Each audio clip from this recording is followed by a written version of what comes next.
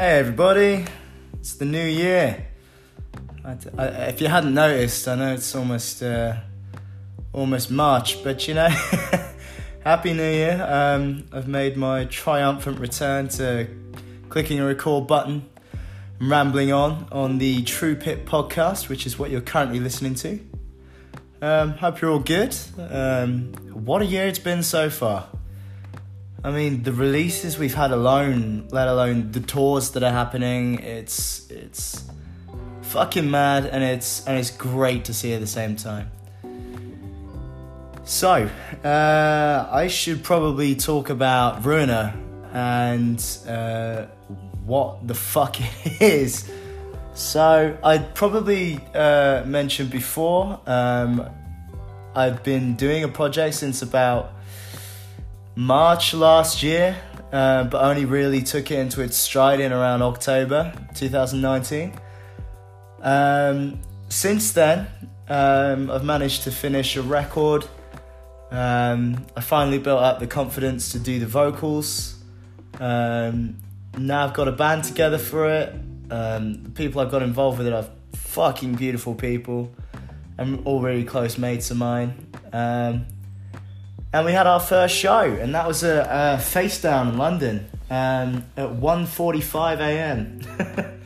I was tired, sober, and nervous as fuck. I played many shows as a drummer, a few as a guitarist, and lots as a bassist.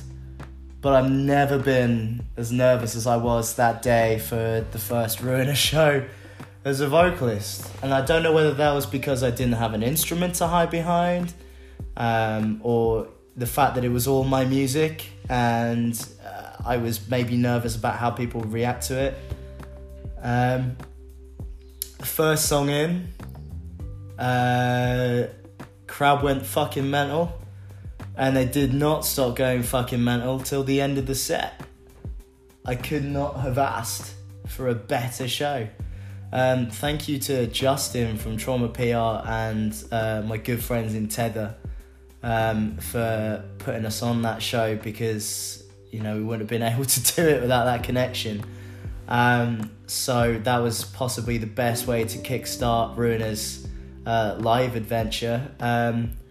We've got a few more booked, currently booking a couple more for this year.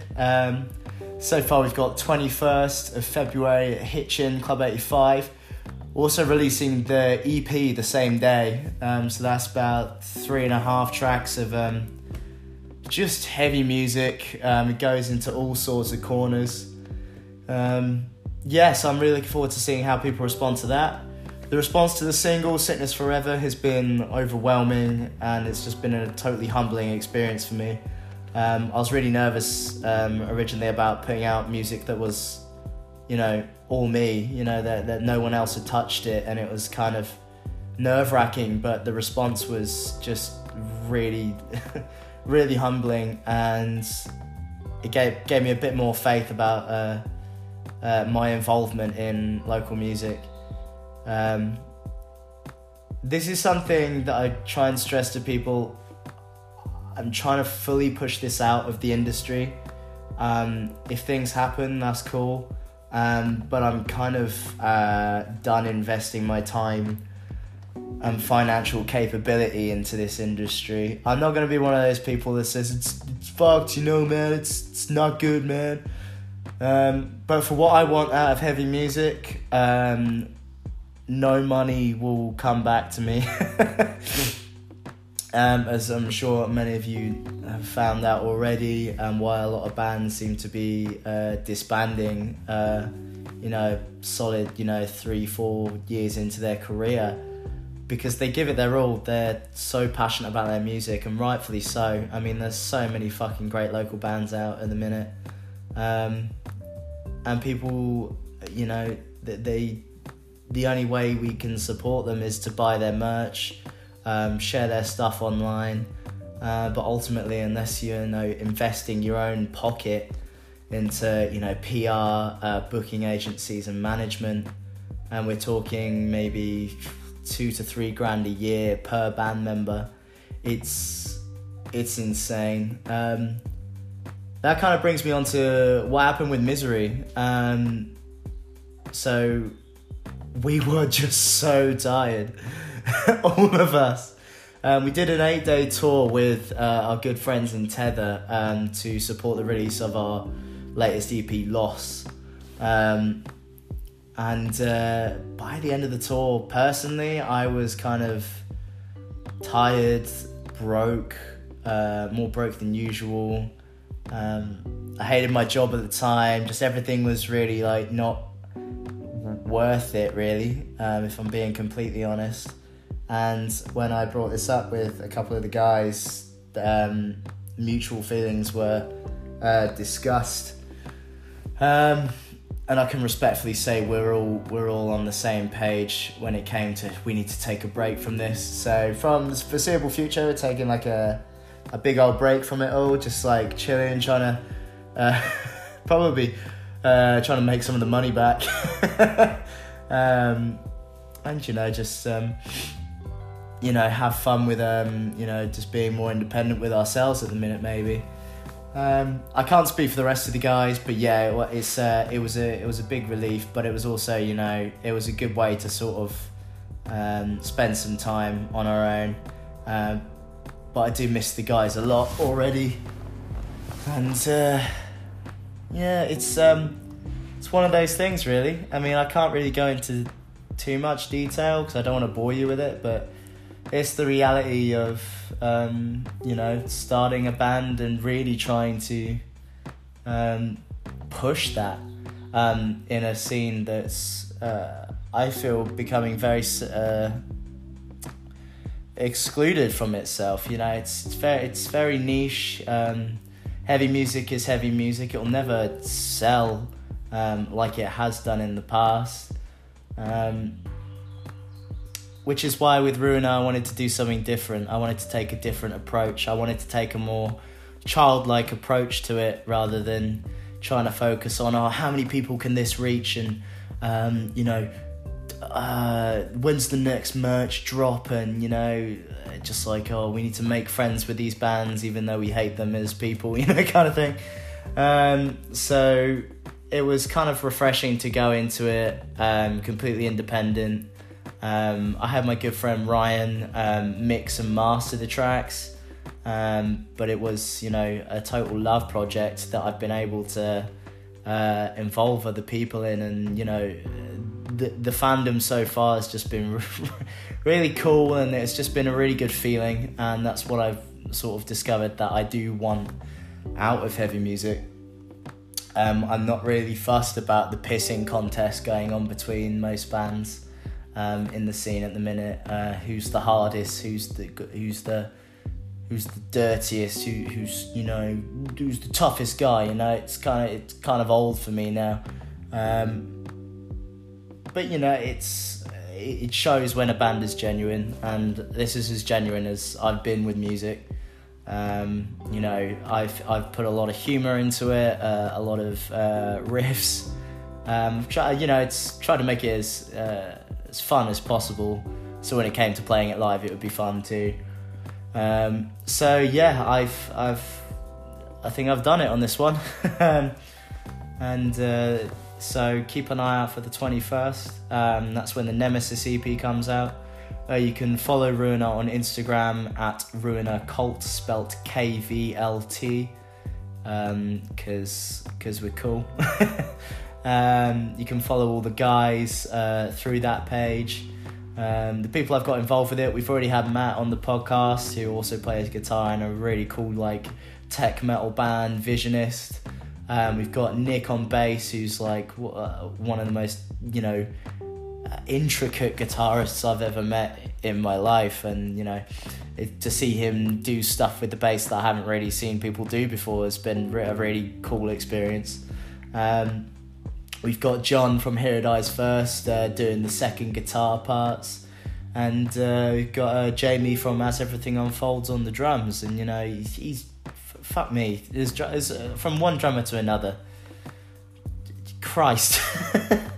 Dude's nuts, and he's just so consistent, and it's really nice being able to send off drum parts that you've made yourself, and then just another drummer replicate that with a personal flair. It's fucking awesome. If you want to check any of this stuff out, come to our shows. And as I mentioned before, we've got a few shows already booked. And obviously the EP's coming. Already working on some new material for summertime. So I'm gonna try and get a few gigs in there. See what else is there. But I'm just keeping it chill. Keeping it fun. And it's I think metal's missing a lot of fun at the minute. It's all very serious and just from my perspective anyway. I'm not slagging off any band that's getting successful out of the aggression look. A lot of my friends are in bands that do the same marketing plea and stuff, and it works. People seem to vibe towards that angst and disappointment in the world, and people unite over that, and I think that's brilliant. The RUINA songs lyrically are quite aggressive and heavy, but I don't see that as a reflection on my personality or the band. It's gonna be a good time, and I'm really looking forward to pushing this a little bit further in the future.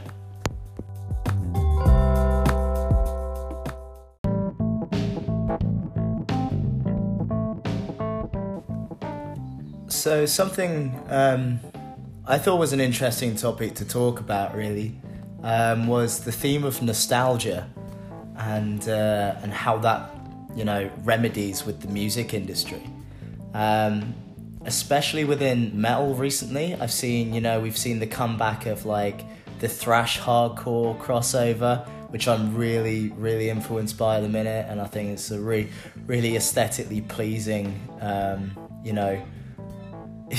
genre, and it's all these bands coming out with like really old school sounds with sort of more modern production, but artwork relating back to maybe like the late 80s, or it's really cool to see young people sound like an old guy now, like younger generations using their influences with modern heavy music and creating something that's sort of a bit of a throwback at the same time. What I'm starting to see is not only in that, but also in like modern indie music. There's a big 70s throwback. I've just come across Blossoms, and I'm watching this music video, and it just looks like something out of the 70s, but filmed on a 4K camera.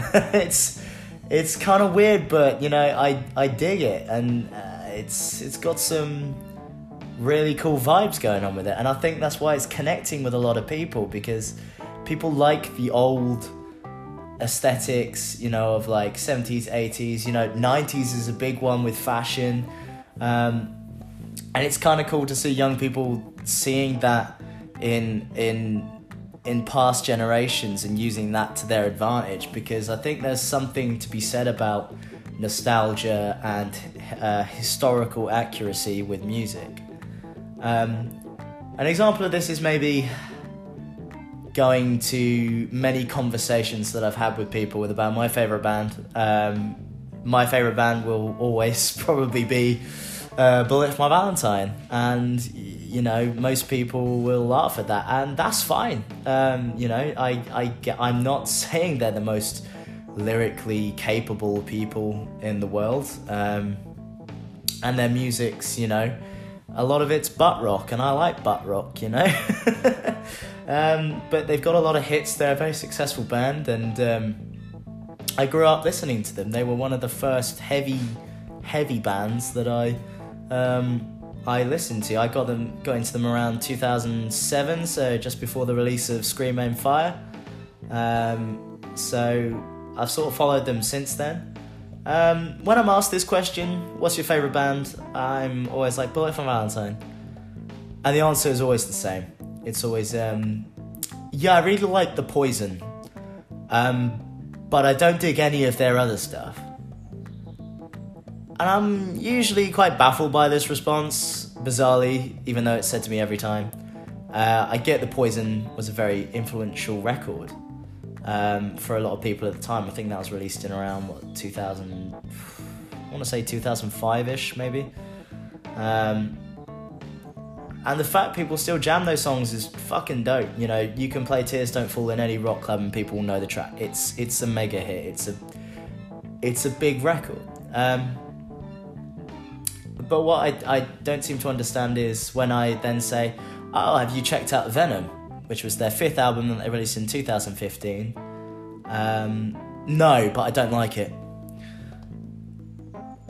So not only has that album not been listened to as much, it's been purposely avoided because of a bad taste or a certain lack of nostalgia. People probably go back to The Poison as the first album because it might have connected with them at the time. You know, the cheesy lyrics, but you know, those lyrics are real, you know, and people can feel lyrics even if they are cheesy in different ways. You know, I connected with a lot of the songs on Scream Rain Fire when, you know, I was 10 years old, because a lot of my 10-year-old feelings were very much about, you know, being alone and, you know, heartbreak and, you know, being a kid, you know, and there's those things they connect with you. But as we get older, obviously we mature in different ways, some more than others. But musically, I found as we've gotten older, it's almost an embarrassing thing to acknowledge your musical past and what your influences are, which I think's a real shame. And I get it's, you know, if you're embarrassed by it, I think that's kind of shit. Music's music, and, you know, a lot of bands, it's kind of a shame when you're not recognising what that band might have done for your music capability and your songwriting. You know, I hear shit all the time and I'm like, whoa, that sounds like that riff I did in that song. Oh, probably subconsciously done the same, you know, riff pattern or whatever. You know, it's an interesting outlook on it. But the more and more conversations I have with people about any band, you know, I was just using Bullet as an example because that's one personal to me. People don't want to listen to like new albums by bands that have been around for longer than 20 years, then that's fine. I just think it's a shame when people are purposefully avoiding music because it's not in fashion or, you know, trendy at the time, and it's, I don't know, it comes across as quite, I don't know, immature really. But, you know, that's just my personal opinion on it. I think there's a lot of music out there being created at the minute. You know, Thrice are a really good example of that. Thrice have been around for fucking years, and they released To Be Everywhere is To Be Nowhere, and that was possibly their best record to date. And if you haven't checked that album out, fucking hell, just do it. It's a bit of a masterpiece. But you know, I get what's cool is cool, and you know, you've got to be, you know, if that's the way you want to be. I just think it's really refreshing when I have conversations with people about, you know, albums we've had growing up, and you know, still jamming it to this day, you know, celebrating that really, you know, using it as a positive thing rather than just, you know, alienating it or alienating yourself from it. You know, it's music's music. Enjoy what you like, you know.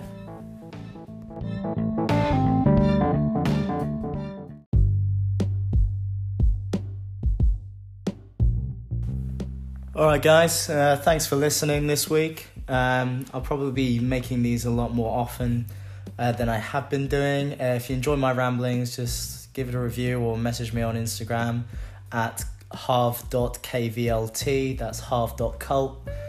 You know, ask me questions. You know, if you want to come on the podcast, you know, I can come around for a cup of coffee or tea. You know, feel free. You know, it's a chill thing. If you enjoy the podcast, thank you very much. Thank you for listening.